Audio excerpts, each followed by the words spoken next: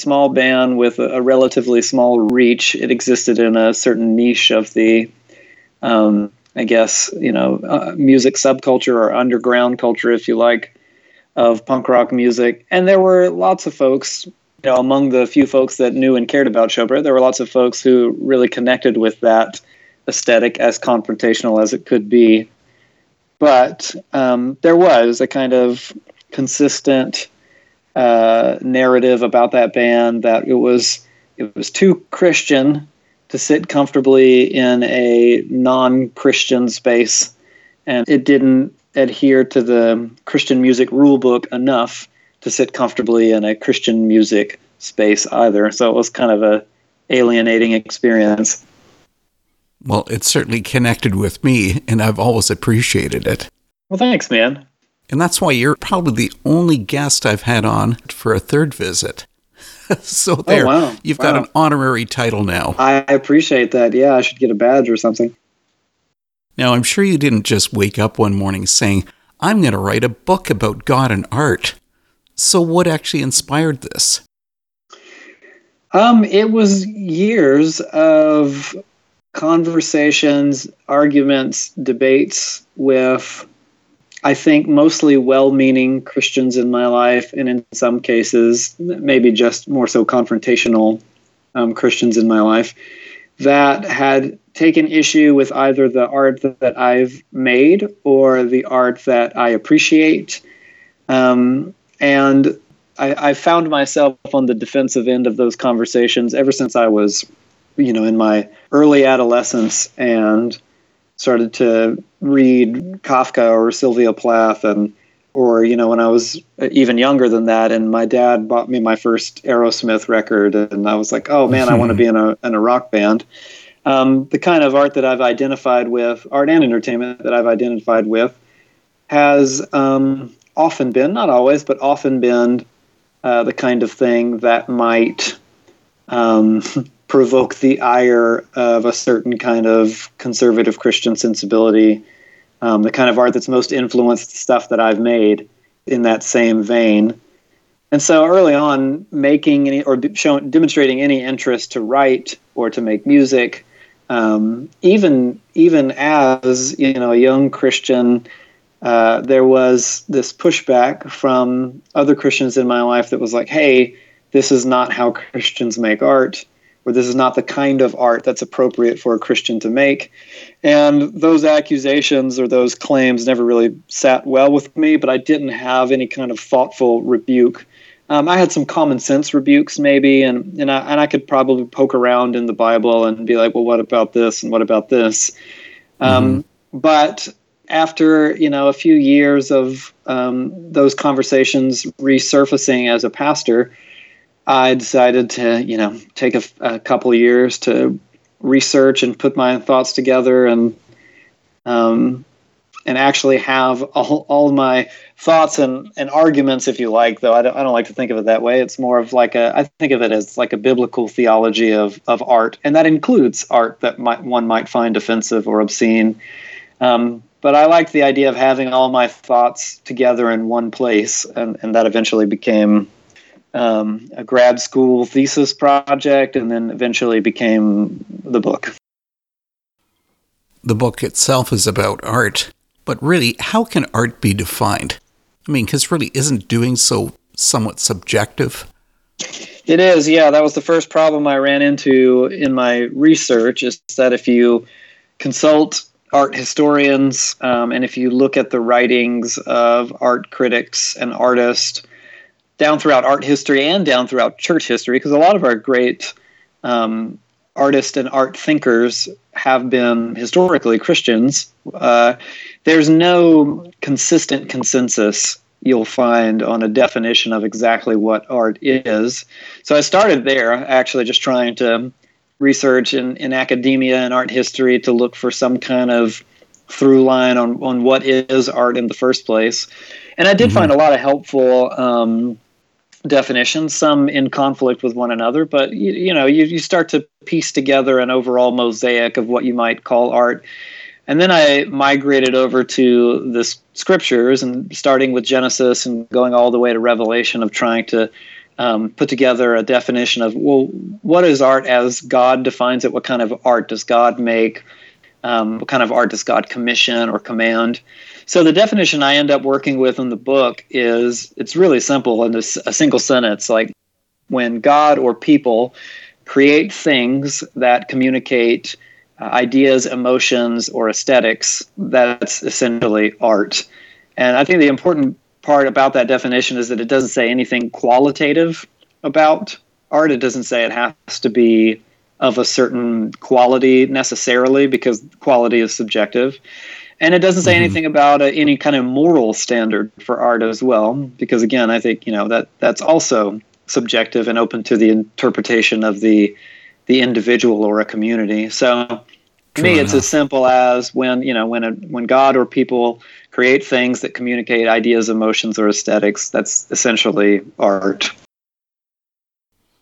Well, of course, you've created a real problem for me today because, when discussing songs with an artist is a lot simpler because it's got a lot less content to it. Not so with a book, but I guess at least with all its teeth, we can at least get into a few nuggets. Sure. The book often speaks about censorship. Should we ever actually endorse censorship? As you mentioned, I guess, really who decides, because censorship really can be a slippery slope. It is, yeah. I think that, in the book I work with two different kind of definitions of what one might describe as censorship. And one is like a kind of individualistic discernment that makes certain judgment calls about what they will and won't consume in art and entertainment, which I think is completely up to the discretion of the individual and within the accountability of their community if they're Christians. I don't enforce or even suggest a kind of logic that's like anything goes for everyone and everyone should be open to anything, because I think people have unique sensibilities. And for a disciple of Jesus, they should demonstrate unique concern for the kinds of things that could possibly provoke them to sin, or the language I use in the book is that could aggravate their flesh in the language of the New Testament.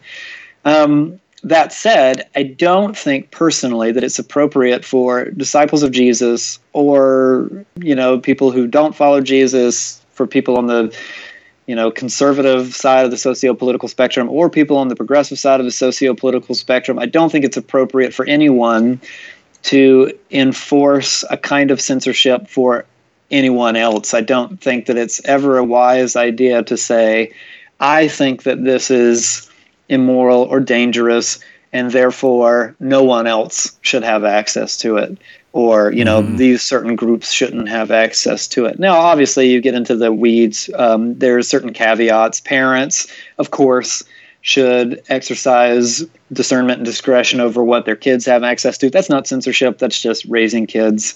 So obviously, in certain contexts and environments, would I show or share certain pieces of art that are important to me but might offend someone else? Of course, I would exercise discernment in certain contexts. But the idea that we should ban certain books or, bleep out certain words or these kinds of things, censoring something overall as a work, or even, in today's kind of cancel culture climate, the idea that an author or artist or musician themselves are problematic, therefore their work should be censored to the public. This is something that I disagree with fundamentally. I don't think that censorship is ever a good idea. And I think that, you inevitably and immediately run into problems with God and with the scriptures if you kind of enter into what I call like the dark hallway of censorship. Well, here's a quote directly from the book that deals with that, where you wrote, "As with works of art, blanket statements about how all audiences should receive artists falls short. The effort to cleanse the world of art created by bad people ultimately cleanses the world of art itself." You really feel like that would crush art? I do, yeah. I think that the idea that we should evaluate art based on the perceived morality or actions of the artist is nothing new. It's been happening, for centuries. I think it's a doomed enterprise. The idea of cancel culture, the way we understand it, is obviously the semi-new phenomenon.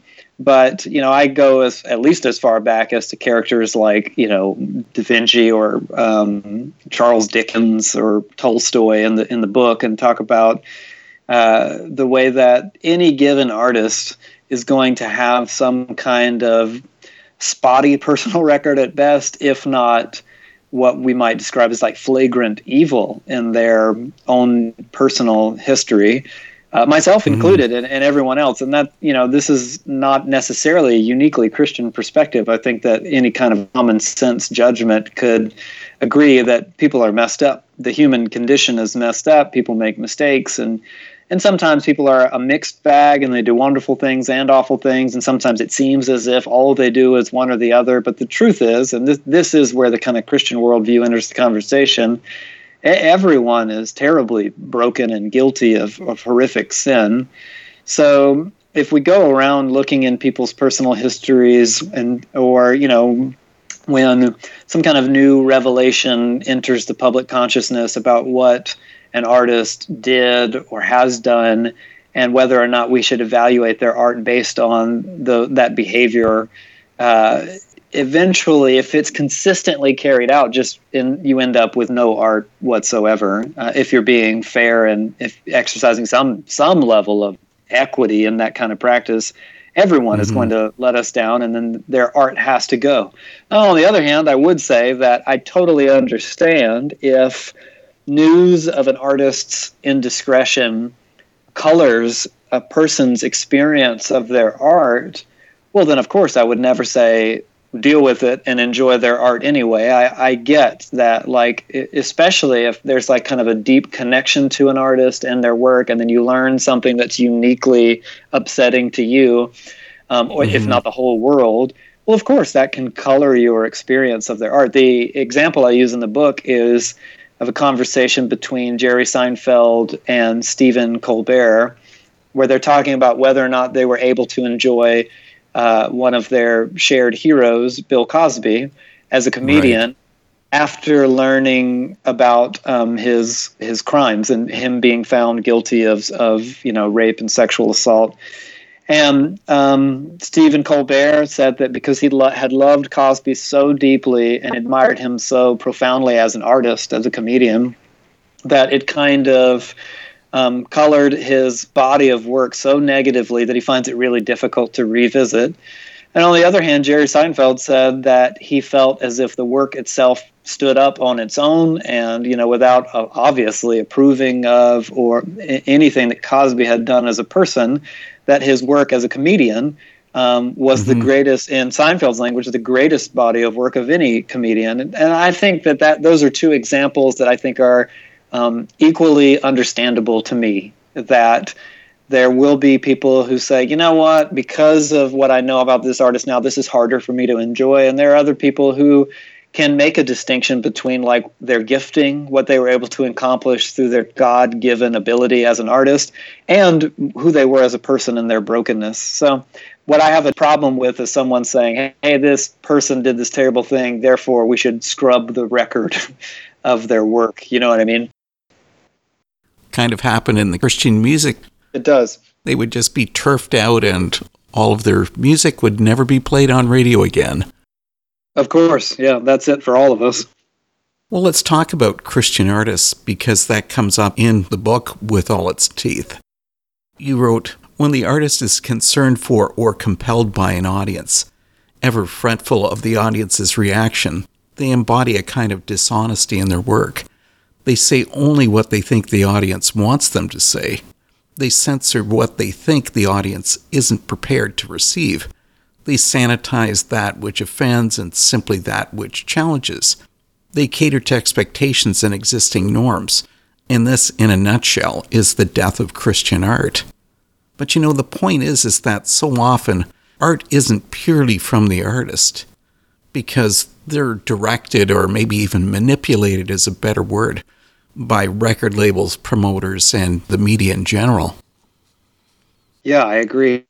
Existing in the space, the overlap between art and commerce, as someone who's done that throughout my career, if you want to call it that, and even like a small career like mine, or it becomes a very tenuous tightrope walk, even like in a band like the band I was in, and the limited, space that we had in the Christian music industry.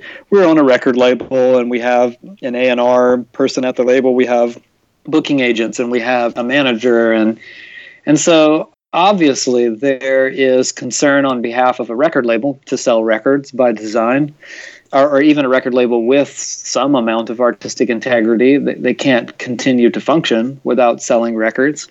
Certainly there's incentive on behalf of the booking agent and the manager to maintain a certain kind of popularity, a rapport with an audience in order for them to get paid and to be able to do their jobs at all. So it's not as if like there's some kind of nefarious secret agenda. We all know the kind of relationships into which we're entering when we become professionals on some level. Where, writing a book is the same kind of thing, like working with an editor at a publisher. And I'm a unique kind of nightmare for my editors. They will often send back notes that are saying, I think you need to be clearer here. I think that this, you've lost yourself in kind of poetic prose and the point is slipping.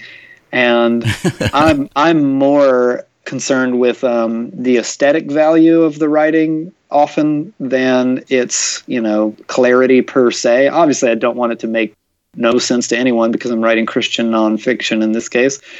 But of course, this is also coming from somebody who is a lyricist. Yeah, exactly. So it seems to be a natural progression. It does, yeah. And I think of myself primarily as a writer of fiction before a writer of nonfiction, even though at this point more people have read my nonfiction. But I like, to write, this is going to sound like a pretentious word, but literarily. Or my genre of choice is literary fiction. So that's what I'm reading every day, and that's the way I tend to write or attempt to write. You can argue I don't do it very well, but that's what I'm trying to do. So when other people enter into the process, the publishers or the editors or the readers at the publisher who are saying, like, be clearer, their concern is not necessarily aesthetic value, it's clarity and, and being able to sell books or move units. And I think that there's a compromise a professional artist makes in some cases where they have to do that tightrope walk with minimal compromise. At least that's what I'm trying to do. But I think that there's a different kind of compromise that offers itself up entirely to the audience's expectation. The kind of compromise that says what is going to increase my popularity, increase my accolades, or the audience's approval of me, and like I said in the book, kind of minimize any pushback or any, even the risk of confusing the audience. And in my experience, that's the kind of thing that inevitably becomes self-censorship and inevitably hamstrings the creative process. And you end up with, it's art, but art that has become a shadow of what it could be. And not to, pull this card out on people because it's the ultimate Jesus juke, but I just don't see that kind of concern in the creative output of Jesus. It seems to me that Jesus often intentionally alienated his audience and creatively with parables or with grotesque metaphors, even in straightforward teaching, gouge out your eye or cut off your arm, or in parables, the servant cut to pieces, or in the sudden use of grotesque word pictures, eat my flesh and drink my blood. And his audience would often plead with him to explain himself, even his inner circle, his community, his disciples would come to him and say, why do you insist on parables? Do you get that no one understands you? And in one case, at least that we have documented in the Gospels, do you not know that you've offended the people to whom you're speaking? And Jesus essentially says, and obviously I'm paraphrasing, which is a dangerous thing to do with the Bible, but Jesus essentially says, it's on purpose. I'm doing this on purpose. This is by design. There's a creative intention here. And I think, if Jesus could have, under the Christian creative industry standards, been you can't just stand up in a crowd of people that don't know any better and say, eat my flesh and drink my blood. That's a gross thing to say, and they don't get the metaphor. So what we need to do is first explain the Lord's Supper and then explain what it's going to mean in the future, have an uplifting message at the end, and just clear away any kind of potentially offensive material. He doesn't do that. And I think that the imagery of communion, of the Eucharist, of the Lord's Supper, is as powerful as it is for those of us who practice it, because Jesus selected those grotesque images and assigned to them such powerful resonance without censoring himself, without clarifying himself in the moment anyway, or without clearing away any confusion and forcing it to become some kind of G-rated, immediately comprehensible non-analogy. In the book, you've brought up a Showbread song, Dear John Piper, Stillbirth in Space. You wrote about the reactions some listeners had to the song, and then you stated song lyrics are not theological essays. Shouldn't something like that be obvious to any listener? Well, you would think, and I think that the critics of that particular song were incensed by it for obvious reasons. Even the title, I think, kind of gives away. Yeah. And so I'm not trying to say that, if you have any critique of a song lyrics, or even these particular song lyrics, then you don't get it and you don't know how to engage art thoughtfully. But specifically with that song and with the pushback that I was privy to of that particular song, there were often critics who were engaging these song lyrics as if I had written, a thesis paper, and they're going point for point. Okay, so this line in the song is incorrect interpretation of, systematic theology for this reason. Mm-hmm. And this line in the song, this is incorrect for this reason. I can point to this Bible verse to prove it. And in that sense, it was kind of, and I don't mean this in an arrogant kind of way, but in a shared sense of the silliness of life. It was funny to me that these lines, which are clearly like meant to sit within the very specific context of a punk rock song, albeit theologically dense and with theological buzzwords in them, if you like that kind of language, but to engage them as if I was N.T. Wright or something was very funny to me. And it says something about the kind of Western Christian tendency to fail to take art on its own terms. I think it would have been entirely appropriate to sit down and dissect those song lyrics and unpack the metaphors, unpack the analogies or the word pictures and be like, well, what is this particular line getting at and what does it mean? Because if it means this, then I disagree with its conclusion. But if it means that, I like to engage it as if it is a work of art, and I use examples like, I think this is something I brought up in Death to Deconstruction book, the idea of looking at one of Francis Bacon, who was kind of a surrealist painter who painted these kind of nightmarish visions and often did self-portraits. And he did them within his genre and context. The idea of missing the mark to look at one of Francis Bacon's self-portraits and saying well, he didn't look like that. He didn't have purple paint on his face, or, you know what I mean? Well, of course, he didn't literally look exactly like this, but this is an artistic reinterpretation of his face. It's a self-portrait according to his context and genre. So I have no issue with someone engaging a song like that on those terms, engage it as a song and lyrics as lyrics. But to sit down and do it was the kind of thing that became the fodder for discernment bloggers to play on their podcast and pick apart point for point. And if you want to do that, then it's just real easy work because it's a 3-minute song with X amount of lines in it. It's not a treaty from N.T. Wright, but it really makes for some funny arguments.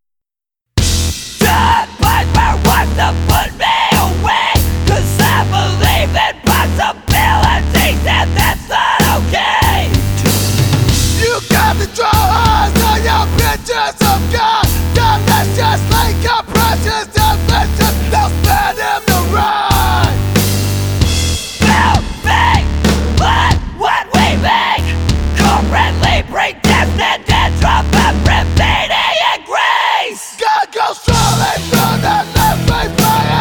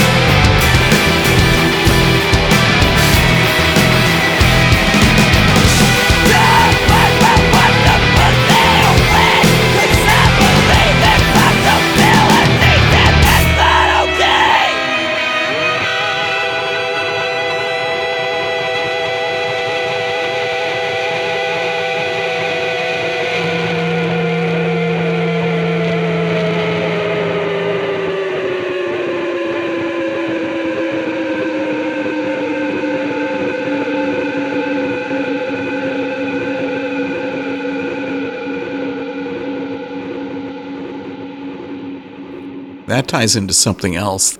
This is a couple of different statements you've made that I've sort of blended together. Art is obviously complex, but it's more than that. Art is transcendent, inarguably fundamental to the human experience across time and culture for all people. And it's always been that way because God made it up.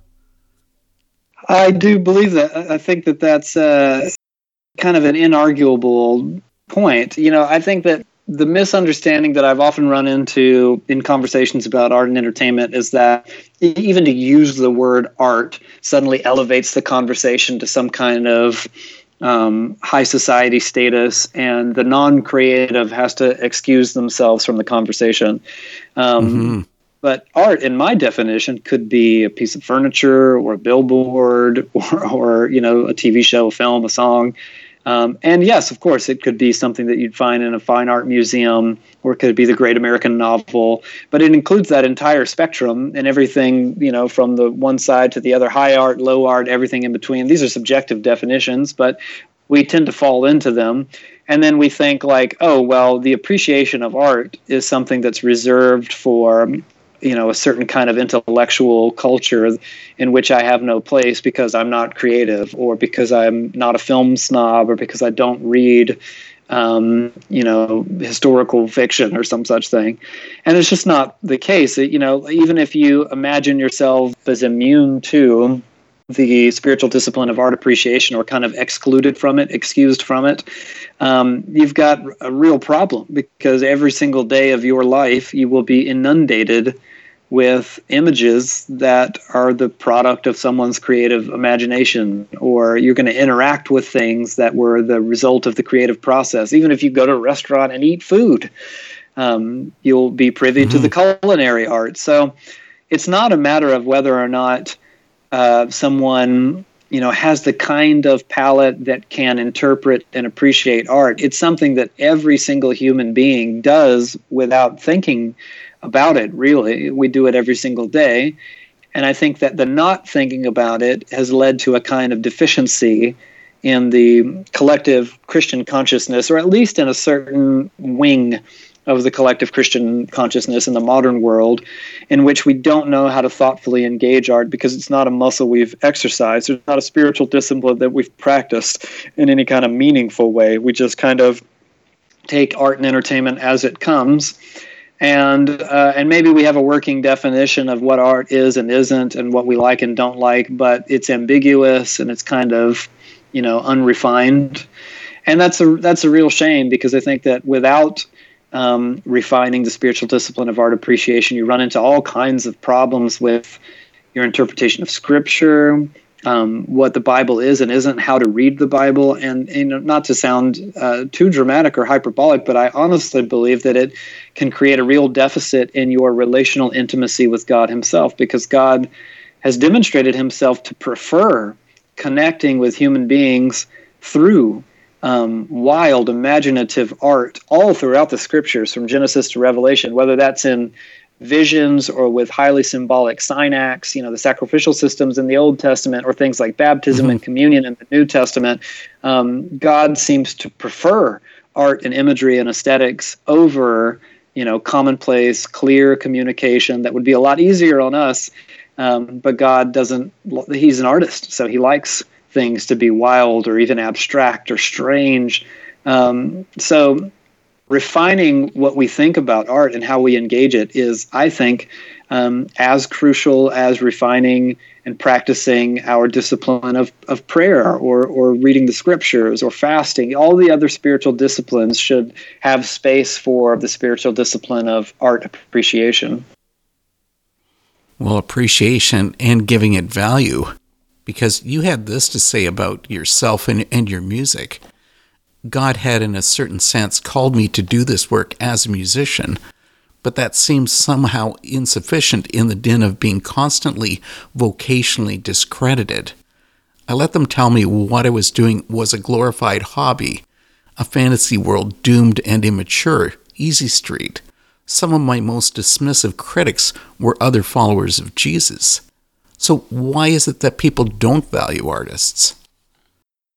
Well, I think we've bought into an idea that art as a vocation is expendable at best, and at worst a kind of non-reality or a delusion or a fantasy, or somehow less valuable, less credible than a different kind of work, be it blue collar or white collar.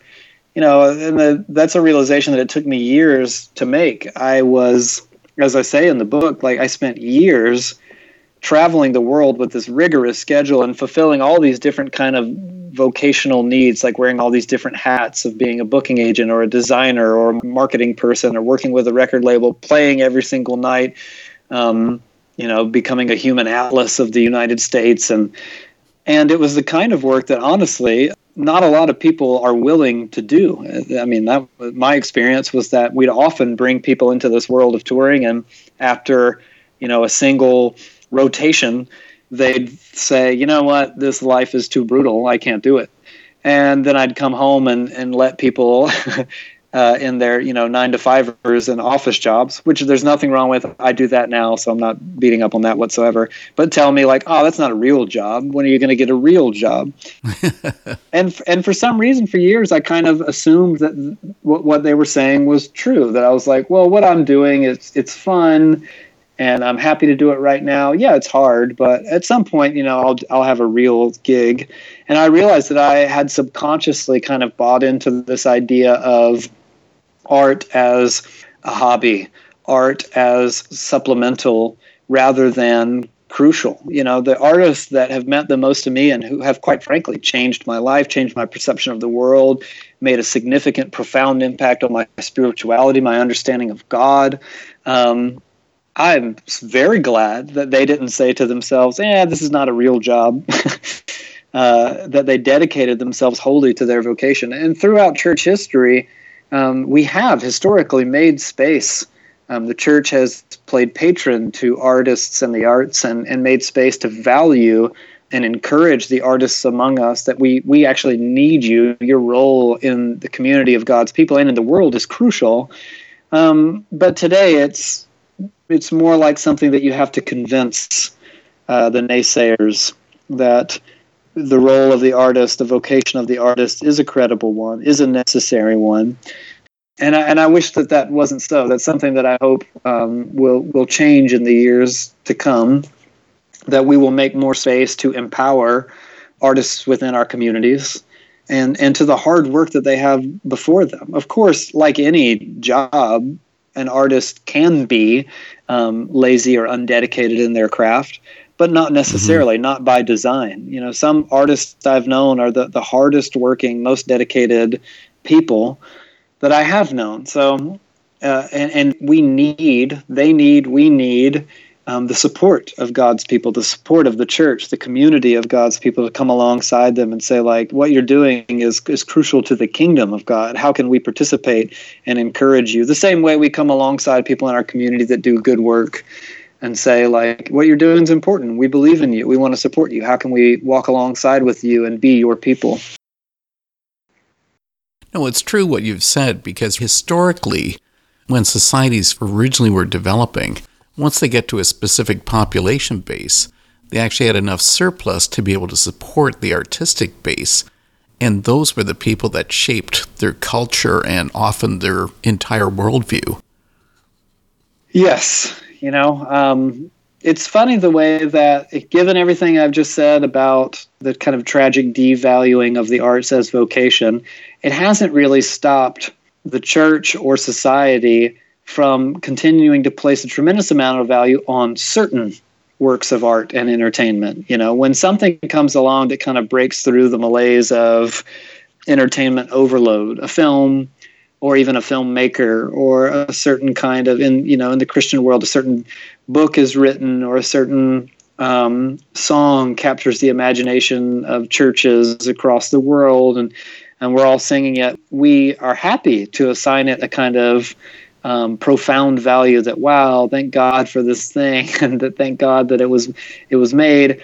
But it's almost like it has to prove itself to us first, and then we'll accept it as an important work of art. We have certain filmmakers that, living filmmakers at the moment who exist in the very rare overlap of box office success and what one might describe as like art house cinema, people like your Christopher Nolans or Denis Villeneuve or Paul Thomas Anderson. And so every now and then, a movie like, I don't know, Oppenheimer is one from this last year, comes along and it becomes a conversation piece across all kinds of different cultural standards. People inside and outside the church are talking about like not just a piece of filmmaking, but a time in history and what it means. And suddenly it becomes an important part of our cultural conversation. But then if someone in that same space were to say, bring up something that was not considered high art, was not considered relevant per se, according to certain, Like Barbie? Well, sure. Barbie, for example, though, I guess Barbie was critically acclaimed as well, I guess according to a different kind of standard and context. It becomes less like, oh, haha, yeah, sure, but excuse yourself from the conversation. Something has to prove itself to a certain high art standard, which is why, my definition for what art is doesn't have anything qualitative included or moral included, because I think that, it just depends on the individual sensibilities or the needs of the community, whether or not something resonates. And if we allow ourselves to open our appreciation of art wide enough to accommodate things that, sure, break through to the highest levels of cultural conversation, yeah, absolutely. We should be talking about and dissecting and discussing those important works of art, but also just like on a basic level, challenging ourselves to reach out beyond our preferred genres and mediums and learning to appreciate things that we may have scoffed at by reflex. Or if someone in our community is like, this is something that meant a lot to me or spoke to me, instead of laughing or writing it off as like, well, that's not a real work of art, to engage that in conversation. Why did that speak to you? What can I learn from it? What am I missing that I don't understand it the way that you do? The issue I have is that the Christian art scene seems to be getting narrower and narrower focus all the time. It's the bright, happy, cheery songs that always get played, and you see very little else coming back into the marketplace. Where are the challenging songs?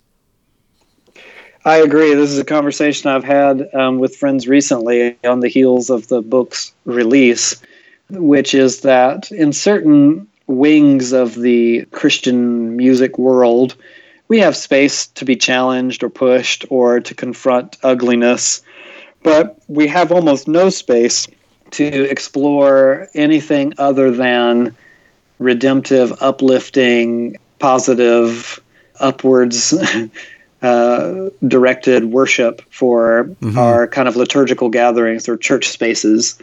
And, a friend of mine was saying that even as a recent example, in light of the ongoing conflict between Israel and Palestine and reading these awful stories in the news, that stepping into church on Sunday, they weren't saying that they stood in the back and crossed their arms because there wasn't some kind of acknowledgement of the awful things going on in the world, but their mind was distracted by the undeniable violence and evil unfolding, on the 24-hour news cycle, and then to come into a church space and sing like songs that, and I'm being reductive here, but seem to communicate like everything's great because God is good, disingenuous, or at least felt as if they were incomplete, and wondered like, do we have space for lament with art? Do we have space for grieving with art? Do we have space to like the Psalms, question God in art, or to call out to God in art? And, like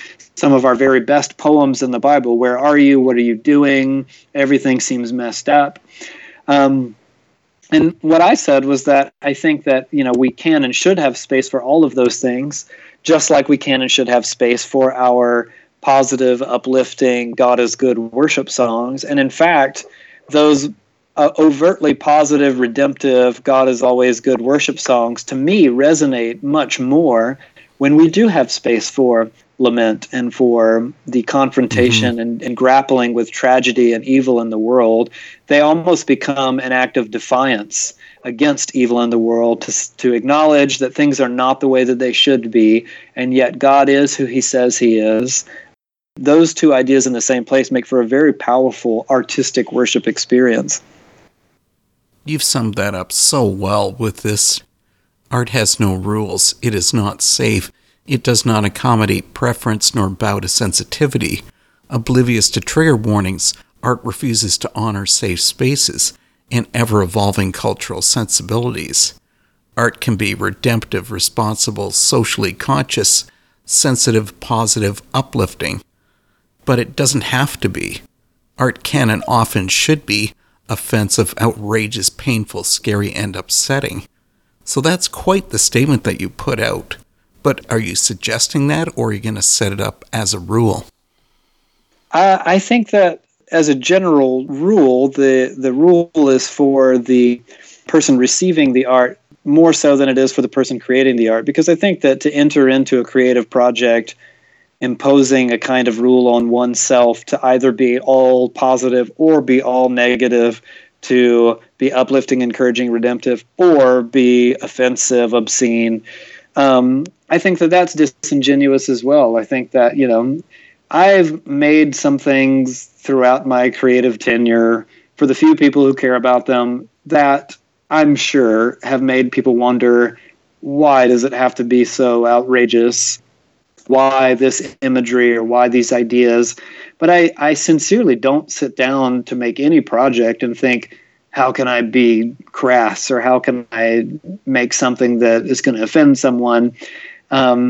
On my best day, I honestly just sit down with, an idea for a story or a song, and I try to write, like compelled by the Spirit of God, honestly and authentically, in such a way that honors my aesthetic preferences. I like to make the kind of thing, this kind of song that I want to hear, the kind of lyrics that I would like to read, the kind of book that I would like to read.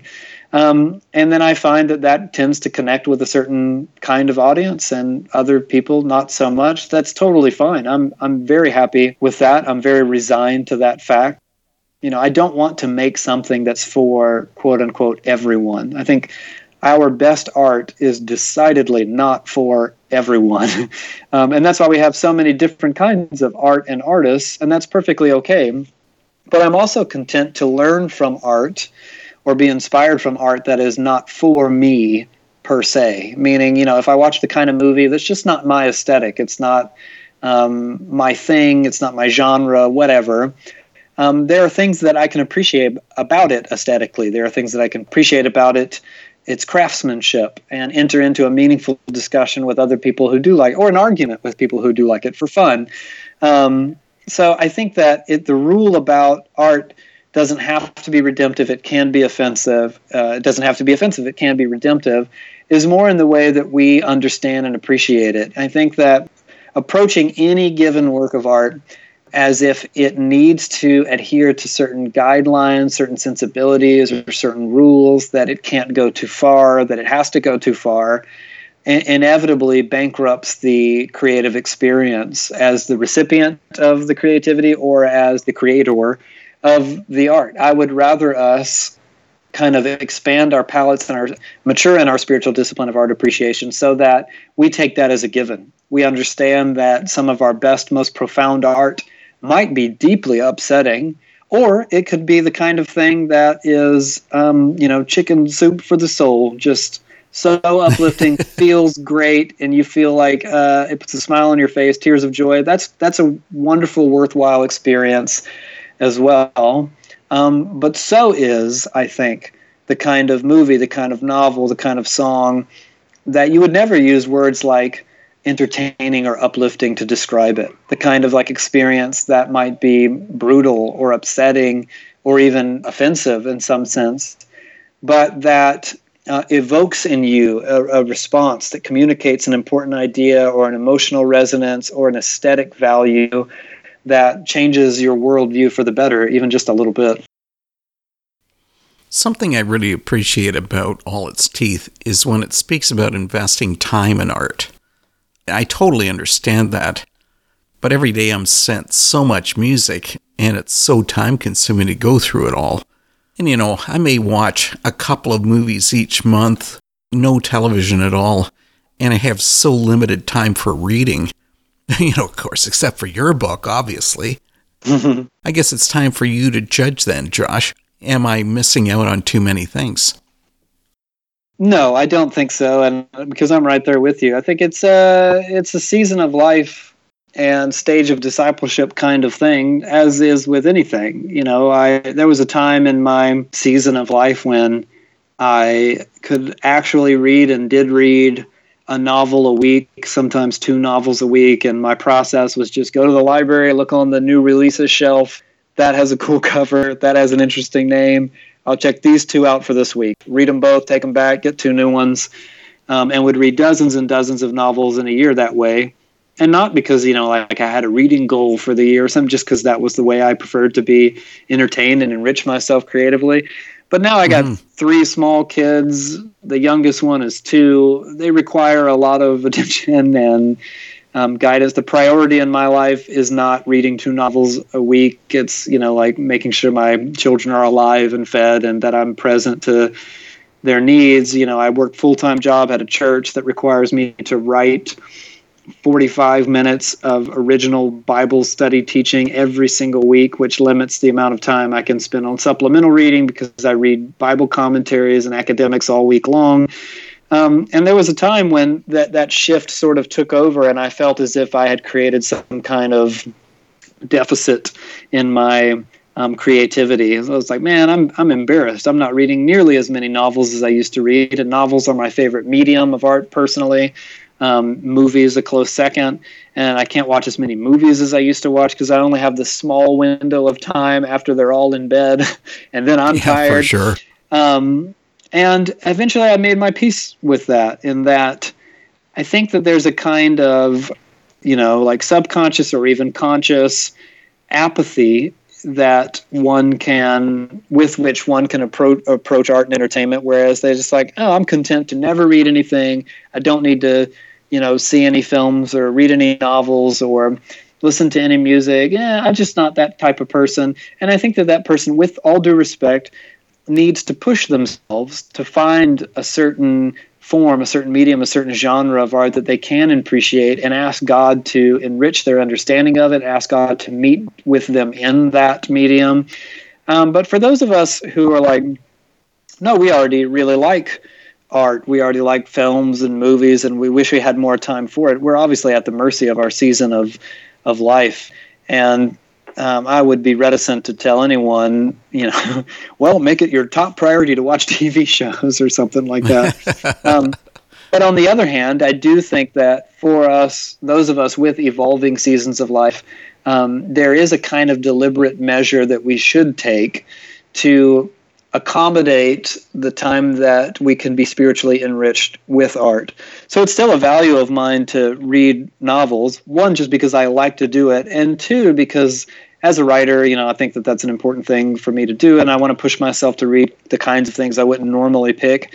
So I just can't do as much of it as I did in a different season of life. Maybe I will be able to later, but I don't want that muscle to become atrophied. So, I push myself to complete a certain attainable page count a day or a week or whatever it might be. Or I make space in my rule of life, which is kind of like the schedule by which I practice my spiritual disciplines, to go to the movies with my friends a couple times a month.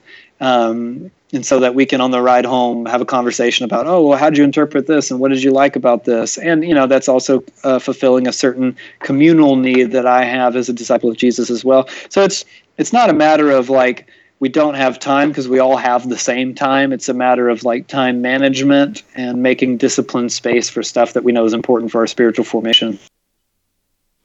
So what is it that you want the reader to get out of With All Its Teeth, Sex, Violence, Profanity, and the Death of Christian Art? I would love it if someone that is not already on board with my thesis came to this book, maybe even someone who doesn't think of themselves as an art enthusiast at all, read it and walked away feeling as if they now had a deeper understanding of a very valuable way that they can know God, meet with God, experience intimacy with God, understand the world, something to share with the Spirit of God in their discipleship to Jesus through art. And that their palette for what art is and can be would be wider, that they'd be pushed to entertain certain aesthetic, creative ideas that they might not have before, that they might have written off as either, inappropriate or offensive or off the table for the disciple of Jesus. And to whatever it is that they, or whatever changes in their appreciation of art and their practice of art, that they're going to engage it meaningfully within the community of God's people and with God himself. I'd just like for people to read it and think, I really didn't realize how important this is to God, and I want to meet him in it. I almost forgot to ask this. Where can people buy a copy of the book? Well, you can order it anywhere you like to order books. Amazon is obviously the big one, but you can get one from Barnes & Noble or Books A Million, wherever it is that you prefer to buy books. Thanks for this talk, Josh, and thanks so much for writing such a great book. Oh, Dan, thanks for having me. I had a great time. I appreciate it. So much talk and so little music. Well, don't worry. I'll make up for that on the next episode of The Antidote, as we speak with a pair of artists who've recently signed to the punk label Small Step Records. Tune in for our conversations with Chives McAllister and Chainstay about their new EPs. I had so many more questions for Josh Porter, but there's just never enough time. Pick up a copy of his intriguing book. It's a great read. And we'll see you next week on The Antidote.